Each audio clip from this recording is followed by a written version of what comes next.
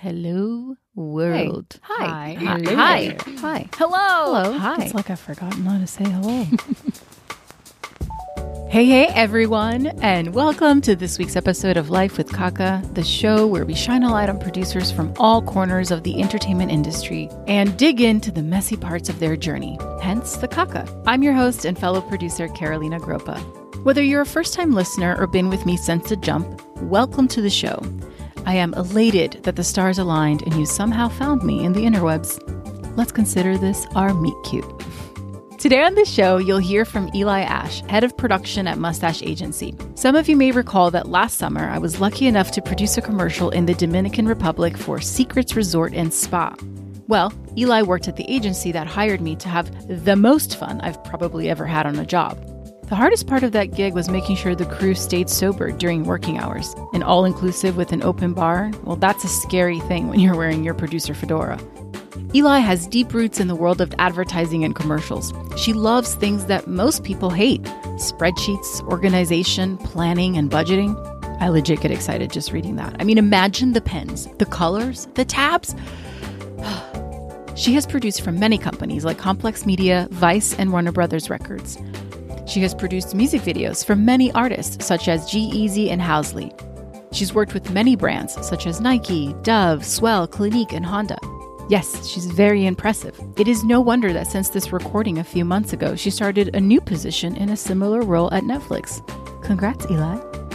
So, this week, she dives deep into the transition from the freelance hustle to going in-house at Mustache, what life is like as head of production, and the challenges facing the advertising industry. She also gives the best 5-minute explanation of how an agency and a production collaborate to create a commercial.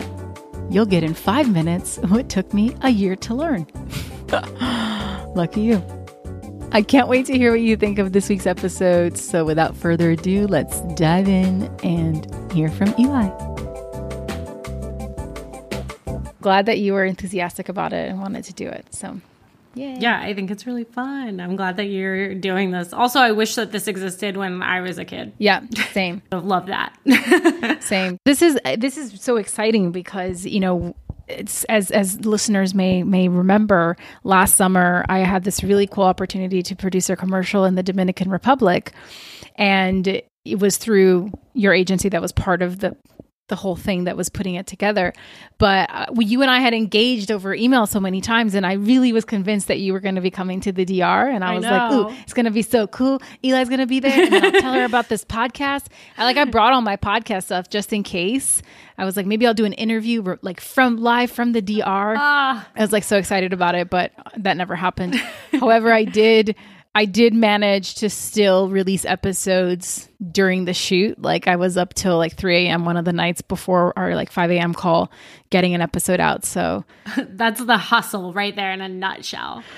Yeah. So it's exciting to finally be meeting you via Zoom FaceTime, but it was such a cool experience. It's definitely one of the highlights of last year for me. It was just such a fun job. Yeah, and I love the vendor down there too, Cinefilms. I wish I was dying to go, but it just didn't pan out with everything else that was on the plate. Next time, absolutely.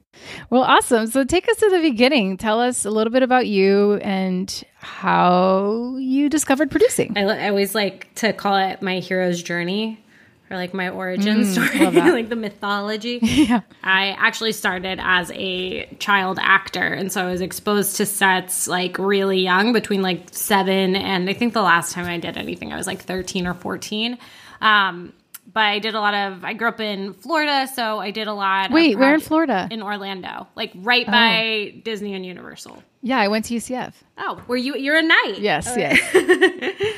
But yeah, I grew up obviously having early exposure to sets and through acting, or doing really bad acting, I should say, and basically would like run around on the set and like poke the AD or poke like the grip and be like, what's your job? What do you do? And I was more interested in what was going on behind the scenes and everybody who had a walkie-talkie and what they were up to. I just got so bored sitting around waiting all the time. And wasn't really interested in acting, it turned out. So my mom actually was like, hey, that's also a job. And like, you seem really interested in that. So maybe we look for roads forward for you to get experience or exposure in those different behind the scenes roles. And so that led to me doing a lot of stuff, frankly, in high school, some under the table, quite frankly, PA work. Appreciate the honesty. Exactly. And then immediately, obviously, decided, well, I'm going to go to film school then, and this is what I'm going to do. And I didn't know I wanted to be a producer out of the hat. I just knew I wanted to work in production. I loved being on set. I loved everything about making video. Like every school project was a video. I was always very like single-minded on that. I never had a backup plan. I never had a moment where I was like, I'll be an astronaut or a lawyer. It was always, I'm going to work in production. So yeah, I had a pretty traditional trajectory from there after, of like starting as a PA to coordinating to production managing to line producing. All in Florida. New York. I went to film school in Florida at the University of Miami, and then I went and moved to New York immediately after that. And then traditional trajectory, from there. And worked in what I wound up doing that was like a little bit unique, and it was truly for survival. It wasn't because I was like had forethought on how the industry was changing, but I also was like parallel pathing live action producing or line producing with post producing. So I would do a lot of like, I'd work as like a coordinator in the production office during the day, and then I would do like overnight edit work or even late night editing work. So like I'd be doing anything from like ingesting and organizing media and prepping edits for senior editors to actually cutting promos, or like when they first started putting stuff on the internet, they'd be like, okay, just like throw that project to Eli. And then that parallel path with me like getting more autonomy to lead post jobs at the same time that I was getting the opportunity to production manage and line produce. And so then what happened was I would just do both. So by the time I was like line producing live action shoots, it was also like just natural to me to post produce them and see them full funnel.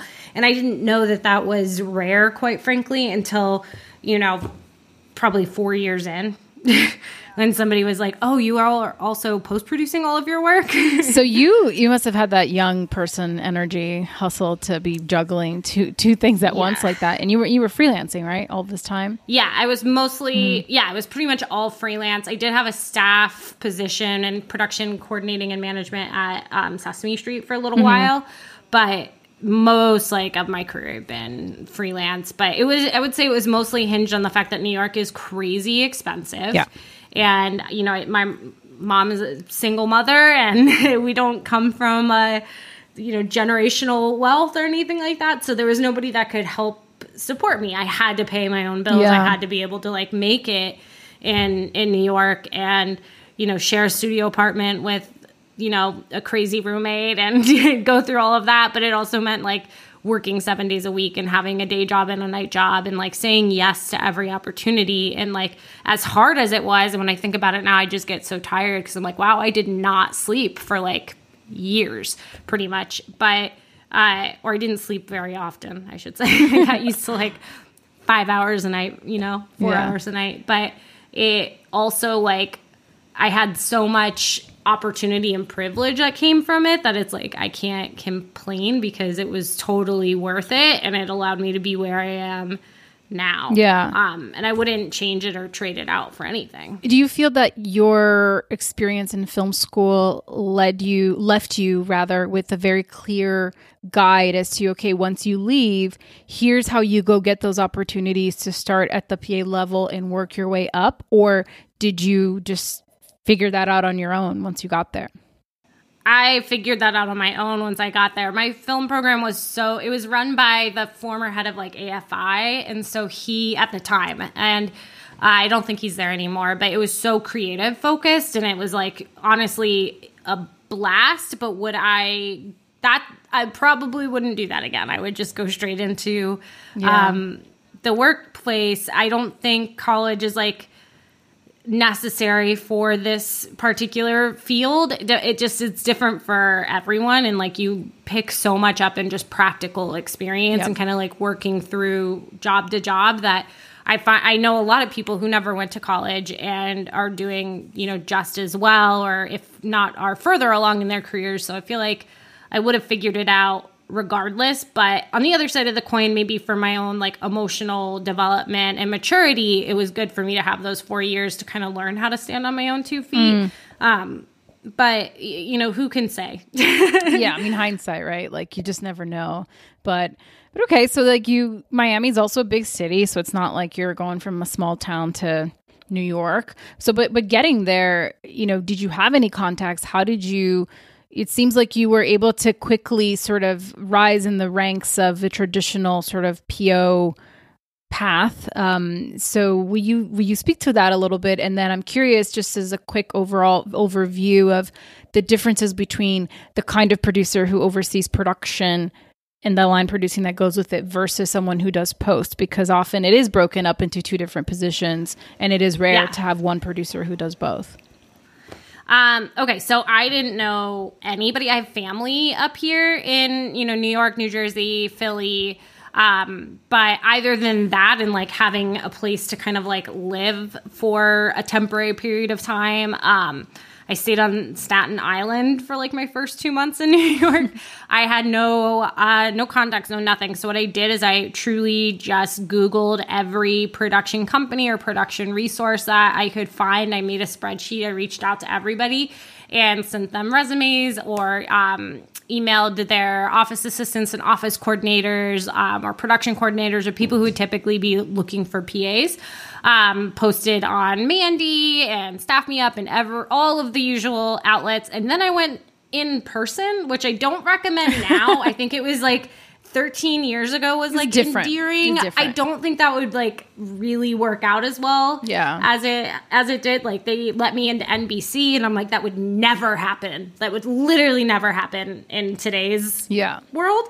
But I literally went in person for like a week and just went to like anything in my like top list of places that I wanted to work. I wound up having this like really great conversation with the HR the head of HR at Sesame Street, actually, who then hired me like 3 years later when she had an opening. Wow. So it was a really interesting, very shameless and almost like ignorant approach to how to get a job. But at the end of the day, it worked out. So I started to get freelance PA jobs from there, mostly in like really bad reality television. But who was going to judge at that point? I needed a paycheck and the experience. So I was just eager and excited and, I would do anything. Yeah. I mean, I think that's definitely like one of the keys to it, right? It's like you don't know the relationships you're going to form in those jobs that may not look or feel like the path necessarily, but it's a foot in the door to get where you're going. And I think all of those experiences are so valuable to shape like,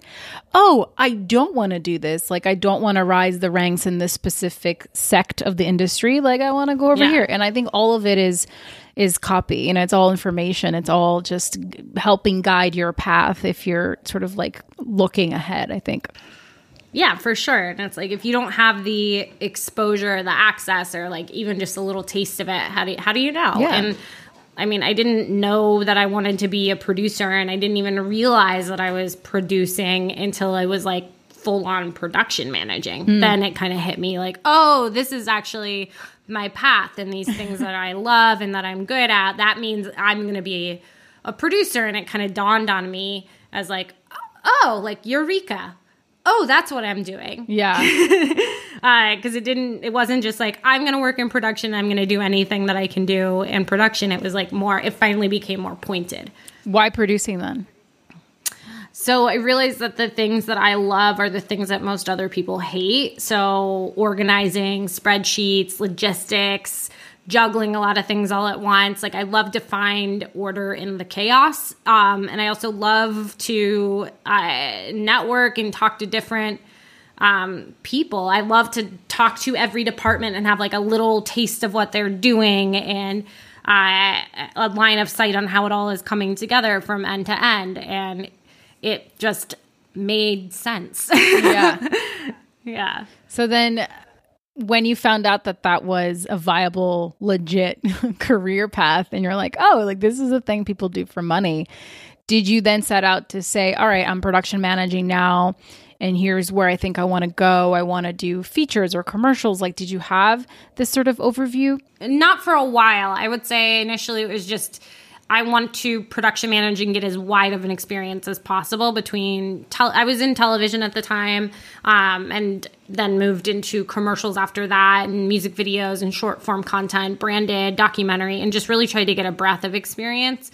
And then when it happened, when I moved into line producing, because I was freelance, I was frankly also in the same boat of just having a variety of experience and exposure. The only area that I haven't really gone in is feature-length film. So I've done short film, or I've done narrative projects that are like 30 minutes, 40 minutes or less, but nothing beyond that. And that's probably that's the only area that I haven't really dabbled in. I've done game design, I've done VR, I've done like 360, like all kinds of other like technology and areas, but specifically in that short form length or space.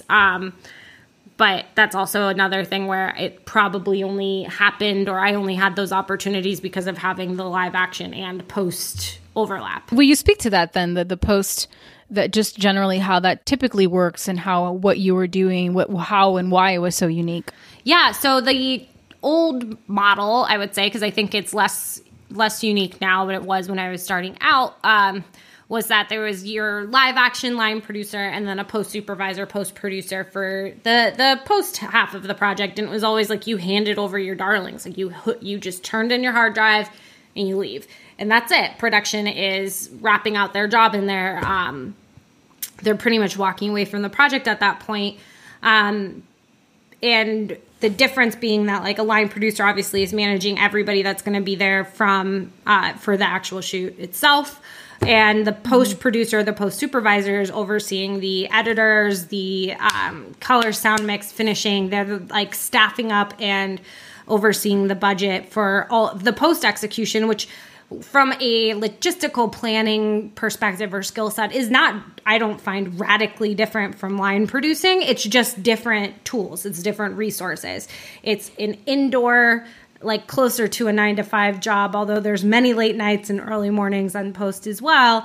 But instead of, talking about how many grip and electrics you're going to have on set, it's, how many senior producer or senior editors do you need? Do you need graphics, 2D animation, 3D animation? Is there Nuke, Flame, Maya involved? Is there any kind of like VFX elements whatsoever, for that matter? Color and finishing in particular, and essentially giving that gloss at the end of the project. And that can really, honestly, it doesn't matter how well you produce or shoot a project, if you put terrible color on it and terrible audio, all of a sudden that pristine project looks real cheap real quick. So it's also really important to maintain the integrity and the value of the production, but they often were not the same person because of I would say the network of contacts and resources, but also just a general understanding of post workflow. It's a lot more technical minded. It's a lot more like tangible, I would say, like with technology and computers and the different software that is available, and then the work streams between those softwares to make sure things communicate and are prepared and turned over for each phase of post.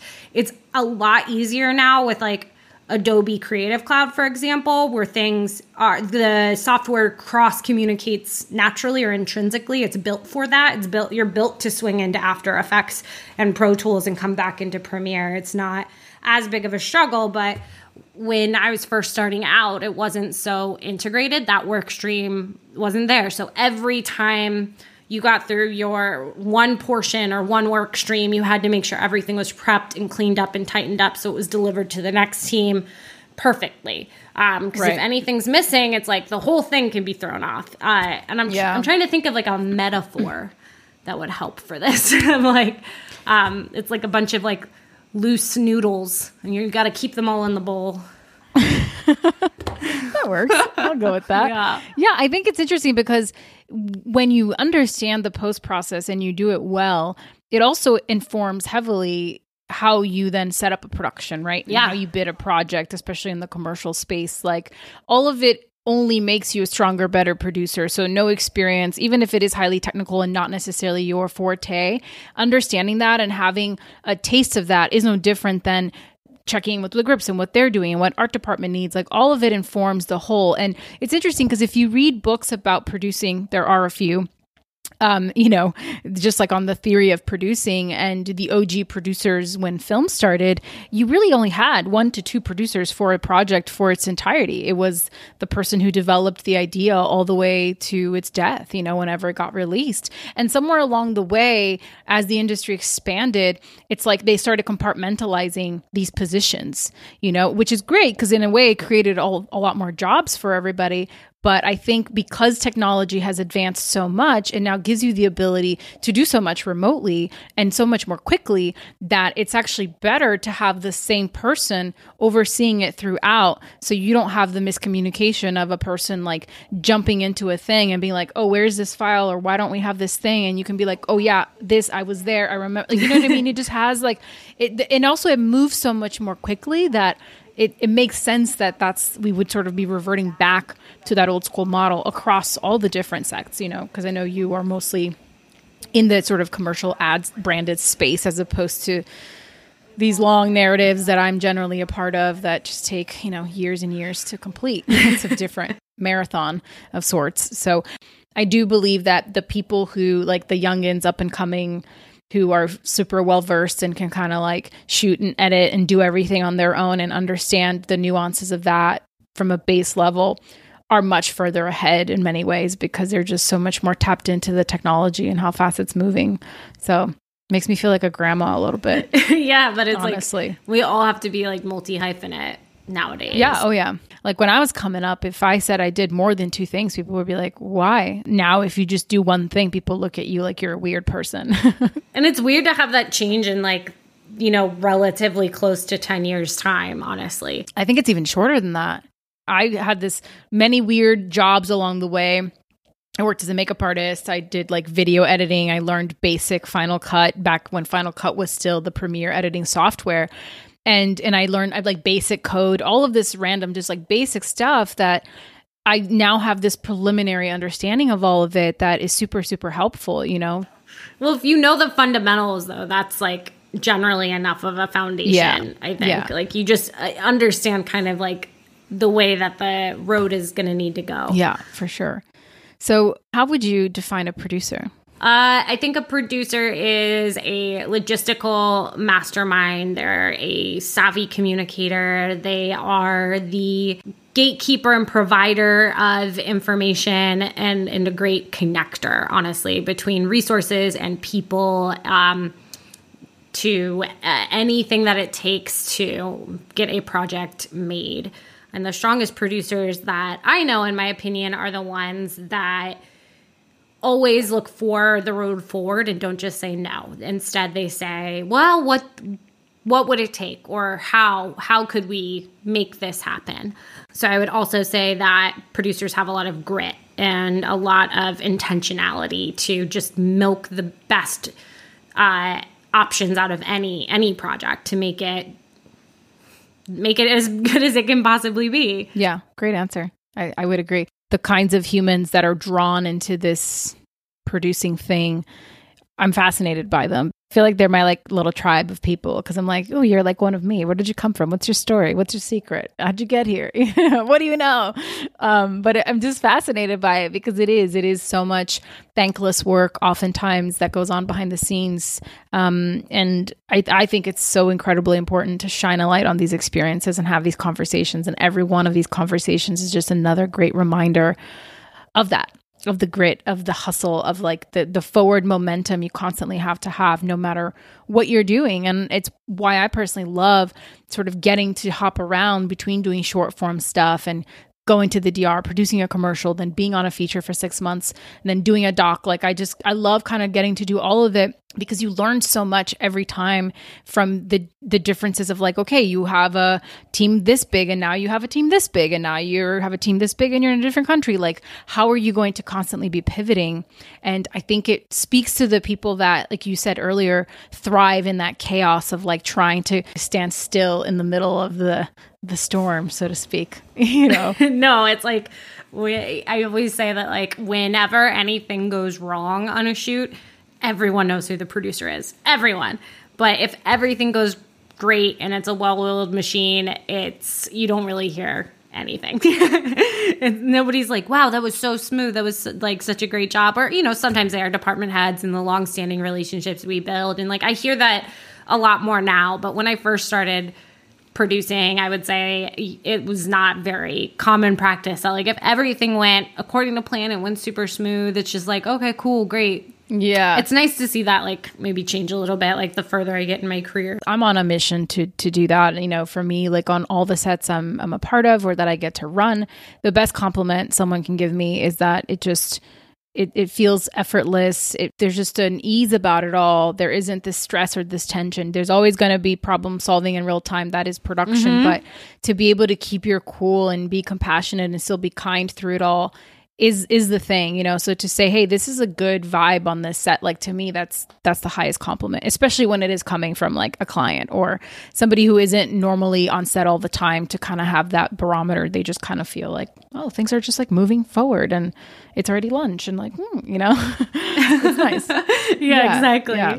I really love how you said that, where it's like making it seem effortless, because I'm always like, the production office is like the safe space, right? That's like, if we're dealing with something or things are stressful, like that's where we talk about it. It's like with our people, like with your PM or your PC, and like you're troubleshooting, your problem solving. But what you bring on set and what you show the rest of the team will bleed out like an infection, and it can either be a good one or it can be a bad one. And I feel like that's something to be really minded of, and is probably really good advice for a young producer coming up, is to, even if you're rattled and things seem a little bit out of control or are exploding, to just try to keep that to yourself and to your safe space with your production team, and don't put it on the director or the creatives or the crew, because you're going to fix it and you're going to figure it out, and they don't need to know that the problem even happened most of the time, and they're going to focus on doing their jobs and doing their part. That's really where their energy should be. Yeah. And that like energy shift, or the way that you set that tone and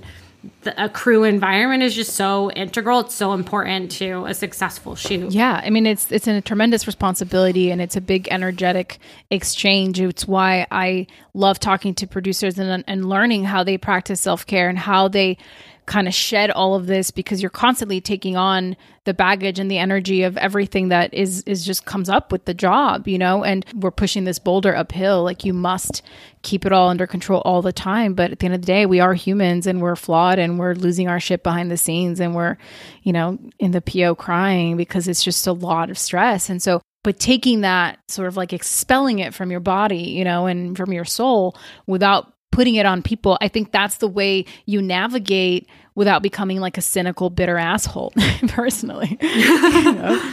No, it's true though. I mean, I think that's all super valid and way resonant. I always say it's like building a village, because you're like employing different little villagers to like put a little economic system together. Yeah. So like each job, you're like just trying to create like a functioning society, and you're like the mayor of the town. That's probably a children's storybook in there with like the tentacle monster in the town. We should write that. There's I would love that project. I'm down. Love side projects. But so then, I mean, on that note, how do you practice self-care? Like, you've been in this business now, what? Oh God, my like whole life, I guess, if we count from childhood, but professionally for 13 years. Yeah. So 13 years, you're still here. You have a smile on your face. You have a great attitude. What's the secret? I would say first and foremost, it's that I love it, and I've always loved it. And I was lucky that I knew early on what I wanted to do, or at least the vertical that I wanted to work in. And that hasn't really shifted or changed. I still just love this mode of storytelling, and I'm so passionate about it, and passionate about the different ways that it changes, and the way that technology shifts and grows. Like, that all just ignites me and excites me and makes me want to just keep doing it and finding new ways to do what we do. And that hunger is just still very like verdant in me.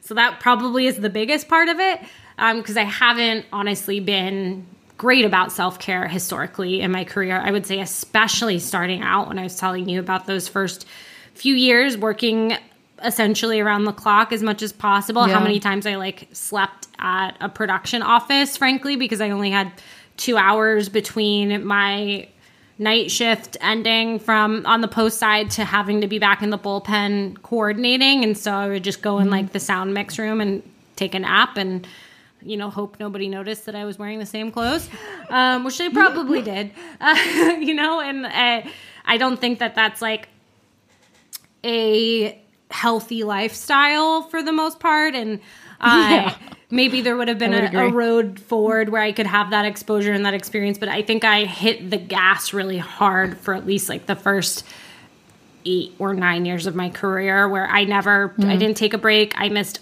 every holiday.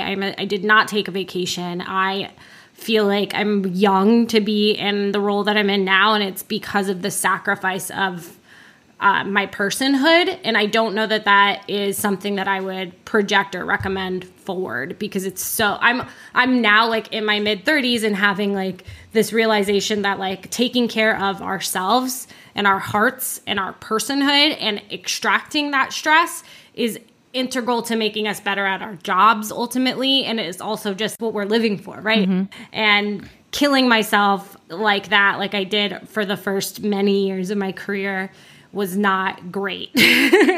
So I would say that's a very long-winded answer of like, what do I do now for self-care is I'm trying to create more space for my time and like be more protective of that before, or even in the more like say 3 or 4 years ago. So recently, even if I was like, oh, I'm going to take a vacation or I'm going to, you know, take a half day to go to the doctor, I was just still plugged into my phone and answering emails and prepping another job.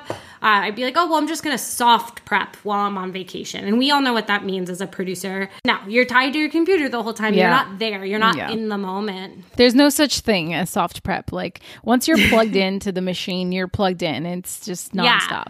Yeah. If I'm going to actually, I think if I'm going to be totally honest and like open, I don't know that I've really like been great about self-care until maybe the last like 2 years, because I would say up until then, maybe I started to trickle out of it where I wasn't like pulling overnights, but unless it was an overnight shoot, in which case I was, but I would say more recently I tried to make time for exercise and for my mornings in particular.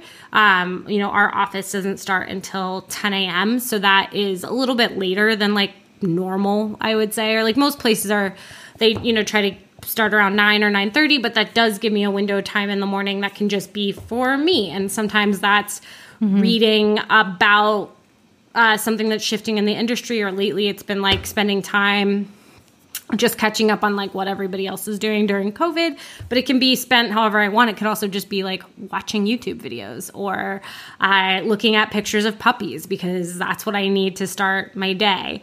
I've been really good lately about not just like starting my work day at like 8 or 9 because I feel like it, and instead just doing whatever else I want. Yeah, it's the creation of boundaries, right? That's so important. I think when you spent most of your youth and your beginnings in this career, like going so hard and thinking you always have to be available, there's always this fear of like, if you don't get back to this person, or if you're not the person first on email and first thing in the morning, like, what is that going to mean? And I do think there is a time and a place for that. You know, there is the work that you kind of have to put in and to earn your stripes. But the hope is that you can get to a place where you can, what's the word I'm looking for? Like when you give tasks away. Delegate. There we go.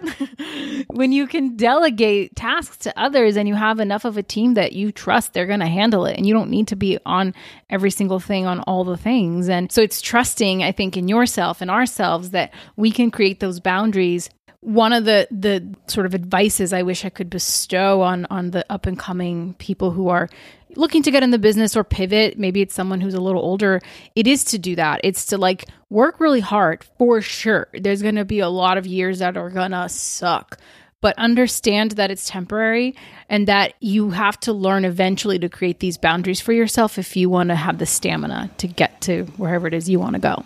Oh, 100%. I think some of the fear I had early on, because I, was predominantly freelance for most of my career, was like, oh, if I say no to this job, then that's it. I'll never get another job again. And I had kind of this like, which is like crazy when I think about it now, where it's like, no, of course you're going to have another job. They're going to have another job in 2 weeks. Like you can just take a break. But at the time I was like, no, they're counting on me. These are my network. This is my network. These are my contacts. And like, I didn't want to say no to anything. So I said yes to everything. I did the extreme opposite. And it's like, that's not necessary. It's just not. It's like you can take 2 weeks off. You can take a month off. Like go to Europe and just like float around Italy for a little while and try every kind of cheese, Like that's fine. That's what life is about. Cheese. It is about cheese. Yeah. But that the work will always be there. Like there will always be another job. There will always be an ever-growing to-do list. So just take the time when you can and recover, and then you'll be right back at it again. In the madness of it all. So then you freelanced for a really long time, and then it sounds like in the past few years you're in-house. Obviously, you're in-house at Mustache now. Yeah. Talk a little bit about that transition and what that's been like. It was interesting because you get so used to that freelance hustle. And again, not having great boundaries with self-care, I was very much like, okay, I'm going to work like 7 days a week. And you're used to like 14, 15 hours a day. And so for the first few years of being staff, just transitioned that same mentality into my staff role and was working just like crazy, like a crazy person, because that's what I had been used to. Thankfully, I would say since moving to Mustache in the more recent years, they have a lot of a better boundary system, like with just not pushing for people to work on weekends. And they instill that in you when you're joining the team, but also nobody's accessible on the weekends generally. If there isn't something really pressing or an urgent need of any kind, then you're not going to be able to get anything done really, because nobody is going to be working with you on a Saturday. And that's awesome. Exactly. I was like, so that makes it really easy in a sense to just say no and walk away and take my weekends back. And this is the first place I've worked where I've consistently had weekends off. But it's been really nice to like just have a Saturday and be able to do whatever I want and not worry about my inbox. Yeah. Well, what made you want to go from freelance in-house? I was just offered. When I first went staff, I was actually, I'd been living in New Orleans for a period of time. I was freelance producing down there, like permalancing really with a few different production companies. And I'd been freelancing a lot with Complex, and they offered me a full-time position to help build up their in-house production and post teams. And so they relocated me and were like, they basically were like, we'll, fly you back or pay to move you back to New York. We just need you to be here in like 5 days. Because it was like they had just been bought out by Verizon. They had a huge kind of bucket of money to staff and build out their production and post team. And just were like, do you want to move back to New York in 5 days? Because if so, here's a job. Wow. I was pretty ready at that point. I'd lived in New Orleans for about like 2.5 3 years, and I, really missed New York and the hustle, and had been working with so many clients and contacts from New York anyway that it just was like, all right, let's do it. Nice. And then you were at Complex for how many years before Mustache came around? I was only there for a year, and then I moved on to another smaller production company, and then into Mustache about a year and a half ago, or a year and some change ago. And so now what is your job title there? And tell us a little bit more about what that is. So I'm currently the head of production. I do also sometimes serve as like an EP kind of role. It sort of depends project to project and availability, quite frankly. But I oversee our production and post teams, and I essentially bid out and craft the approach for any job that comes in. So Mustache they have a creative agency side as well as production and post in-house. So we're a full service creative content agency is what we call ourselves. And so we'll do projects soup to nuts. We will occasionally work in a traditional model of pocketing into a larger agency, but occasionally it's direct to brand. And a lot of what we've done recently has been more direct to brand. And so I'll work with a lot of times directly with our clients at the very beginning as one of the first voices they hear on a call of like, what can we do, and a general idea of what they're looking for. Is it video? Is it stills? Is there a print campaign? Is there any sort of social component? Like, what is it? What do they need? We try to do as many full service 360 campaigns as possible because there's just so much more efficiency to that. Production is so expensive that if you're going to pay for a shoot, you might as well get as many assets out of it as possible. And so sometimes that means you're going to spend a little bit more on that production budget than you were intending, but you're going to have enough content to last you for 6 months. And so it's amortized now across a period of time that you maybe otherwise would have had to stand up 2 or 3 other independent shoots, and that would cost you, substantially more to do. And so trying to look at like the efficiencies and the savings and like really getting a package put together that makes sense for each client based on what their need is, who their audience is, what are their KPIs, like what makes sense for them specifically. And so I work with a lot of really smart and great people on our team to just craft that out together and hopefully sell it through to the client. And then, in theory, everything goes great. They sign off. They're like, here's $1 million. And then I oversee it through the execution. And so I'm just making sure that from, the production and the post side, we're meeting our deadlines. We're meeting, nothing's going awry, that I'm a resource to the teams if they need anything at all. So that can be crew recommendations to just talking through, hey, I've hit this hurdle and what do you think we should do about it? And I really love that because I love working with people and I love solving problems. Yeah, in commercials, they move so fast too in that space that you constantly have problems to solve. Always. It's just like a nature of the beast. I've done like one job in my entire career where nothing went wrong. And I still am like, was it real or was that a dream? So how is that different from an agency producer? Will you break down, so you have your head of production, and then when a project gets greenlit, if you are outsourcing and you're bringing on a freelance team, how does that structure differ from when you do have a more traditional agency producer? Yeah.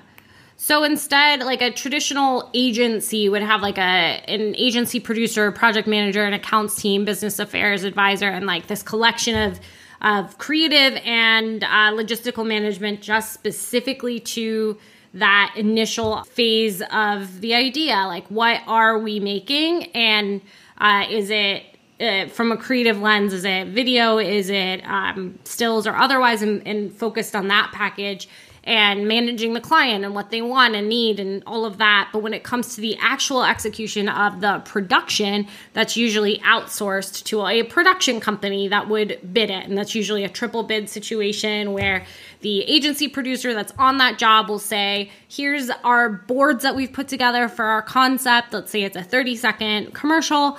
They'll say, hey, here's some boards. Here's the general concept. Here's the pitch that we put together for this TVC. And can you bid it out? P.S. Our budget is $250,000 for this one. It's production and post. So figure it out and tell me how we can do that. Good luck. And of course, we're like, oh, that's not enough money. But we say that about anything. So right. I always say that. I'm like, it doesn't matter. Like, it could literally be $3 million. And I'd be like, but I need 4. It's just how we're wired.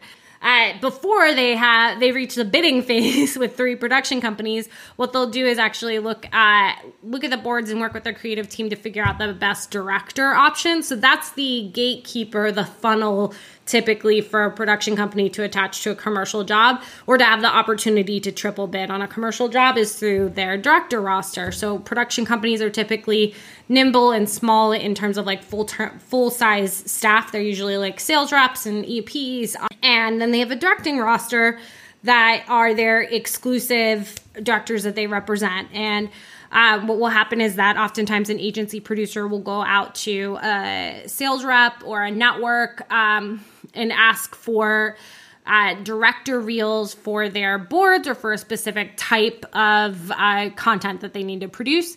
That will go broad and be blasted out and circulated to all of the different channels. And you'll put a production company, EPs will put a collection of work together that they think represents the best director on their roster. Sometimes they'll put up a couple of directors on their roster and they'll send that back through. The agency producer will cull through that with their team, go through it with their creative director, and pick their top 3. And then those 3 directors in the attached production companies are the ones that are selected to bid. And so then that's where we pick up from where it was. They will be sent the agency boards or the agency creative, and then be asked to put together a bid for it, a production bid, production and post bid, or maybe they'll do it separate and they'll go to a post house and a production company and ask for bids from each, and the agency producer will oversee it through the production and post funnel. The difference being that agency producer is not a line producer. They are not a post producer. A great agency producer would have that experience to at least a certain degree because they would know how to read a bid or know how to read a budget and know what is going to make sense and what's not, where things are inflated and where they're not, and like the assurance that they're getting the quality and standard of production that they need based on knowing their creative team and their client intrinsically. It's not a requirement either. And most agency producers don't come from a line producing background. They come from an agency background. And so they'll work their way up through project management or integrated production in a way, or they'll find another funnel up. But it's not through on the ground, hands-on line producing experience, typically. Y'all, like Eli just took you through, like, it's 5-minute, what took me like years to learn in 5 minutes. Like it was such a thorough explanation. Thank you. Like, yes, 100%. I hope anyone listening who has ambitions to get into the commercial world and understand it, and also how it has changed so much, because so much is client direct nowadays. Like a lot of the middleman is getting eliminated because budgets are getting even smaller, that they like rewind this. Well, they can't rewind because it's not tape, but they play it back and like listen to this gospel again because it was really well put. So thank you. Yeah. I'm curious, you are more, I would say, plugged into the advertising side of things than I am, but in this COVID times that we are in, and now we're in the middle of the Black Lives Matter movement, how have you seen these changes happening on the inside from client sensibilities with all of these changes that our world is facing? Well, I would say, there's 2 things, and both are a lot to unpack, quite frankly, but I think it's probably better. I think it makes more sense, or I'd like to start with Black Lives Matter because I think that's such an important movement that's happening right now. And the one nice thing I can say about quarantine is that due to the time or space that we've had, when you think about how many people just aren't at work right now, allowed us to have that space for this movement. So if I can say one good thing that came out of it, it would be that. It would be that it allowed people to march and to be present and to be active participants in what needs to happen. Because the reality is that Black Lives Matter has existed for a long time and has been making a lot of noise for a long time. But part of it was that there wasn't an available participation of white people, quite frankly, to be loud and noisy and to give a damn. Yep. And there's something to be said about just having the space to pay attention, because it's not like this just happened, or that George Floyd or Breonna Taylor or any of these things are news stories. These are stories that have been happening for hundreds of years. Yep. And we finally had a moment where enough people started to pay attention. We have to change. We have to just change. It's like they always say, it's not a diet, it's a lifestyle. And I hate to use that example because it seems diminishing to this topic, but it's the idea that we have to change our lifestyle. We have to change how we communicate. We have to change how we produce content and how we tell stories and who we hire. And it can't be something that's like a hot moment. It has to be something with enactable change. And it's nice to see other people give a damn about this. Right. Yeah. It's unfortunate that it's taken this long and this many lives, for people to wake up. The real change has to happen from within and in the day to day and in our small communities, right? It's like throwing a pebble in the pond. Like, we'll make little ripples, but if everybody's making little ripples, we can make a big wave. Who can you actually reach through conversations, through your work, through your relationships, to continue to have this be a conversation, so it isn't just a moment in time. It isn't just like a Black Lives Matter Spirit Week, Yeah. When I moved into producing and I realized that like I had power in that role and who I put on a crew and the teams I put together, the directors that I put forth, and, started to see like, hey, like our sets like aren't as diverse as maybe they should be. Another thing that I try to say and just point out specifically in our industry is like, it is not enough to hire a Black PA. That is not enough. That is a scapegoat, if you will. It is much more important to hire a Black director or, a queer production designer and to really diversify the crew. And there's so much talent out there, and some of it's just not having an access point or people making up the excuse of not knowing where to look because they've only been exposed to a network of people that are predominantly white. And so something I've been working on, because I listen to a lot of Brandon K. and I would like to be an effective ally. I love his like Instagram stories. I'm always like, you are saying it so well. I get it. Yeah. I hear you. But yeah, it's important to me to be effective, not just be good, not just say the right thing or have empathy, but to actually impart change. And so I've been working with a few different partners or different organizations that predominantly represent people of color, low income, people that are moving into the production industry, and just finding every access point that we possibly can to build a roster of talent to source from. So I'd already been working with Free the Work or Free the Bid and putting that together for us. But now I want to take it a step further of where can we make sure that we're tapping into to have those diverse leadership roles represented on set? Because I think about like when I was a kid and like running around those sets as like a child actor, there were no women, there were no Black people. It was just a bunch of white dudes, And if it weren't for my mom telling me that I could do it, I don't know that I would have known that that was a job or a path for me, because nobody looked like me. Nobody. So I would hope that we can provide opportunities so that the next little kid or the next PA, who's not even a little kid, the young adult on set is looking up and they are seeing themselves in a role that matters, and in a position that matters on set. Yeah. And the truth is we need it. We need all those voices. We need all those perspectives across every single rung of the ladder, because I think you touched on advice early on into this conversation. So you have faced some challenges, obviously, in your career, and you've worked really hard and you've sustained. So in those dark times where things weren't going well for you, what was it that kept you going? What was it that kept you showing up for yourself and pushing through? I think it's my tribe. I have a really great collection of women producers, that some of which are still on their, journey into full producing or learning to produce, and some of which are already there. It's a good spectrum. We've grown the group over the years, but yeah. I've had other women around me that were in the mud or alongside me fighting for the same thing. And I think that camaraderie of in solidarity, quite frankly, to just have somebody to talk to and to cry with and to remind you that as hard as it is today, tomorrow can be totally different, and you can overcome this. And I think that's so important. And like the people that we keep around us and that we invite into our hearts are so important, and they're so valuable in a career field like this, where, like you were saying, who you are in the real world is the same person that you bring to the table for any given shoot. It is all bleeding over into itself. And so having those key people that you can go to and that have your back, and no matter what are going to make sure that you're okay and that you're taken care of and that you can rely on them.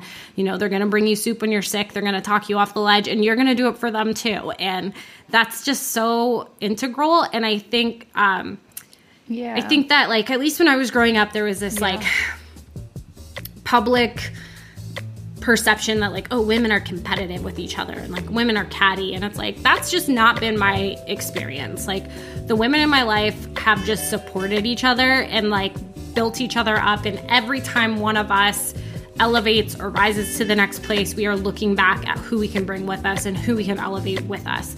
And I think that that's so resonant. It's so important. And at the same time, they're also, like, some of my best friends. Yeah. Women have such a great capacity for compassion and empathy. And it's not to say that men don't either. I'm a woman. I'm partial. And, you know, I don't think I'd be anywhere near where I am today if it wasn't for everyone around me shepherding me and reminding me of my worth and my value and shaking it into me when I maybe lost sight of it myself. Yeah.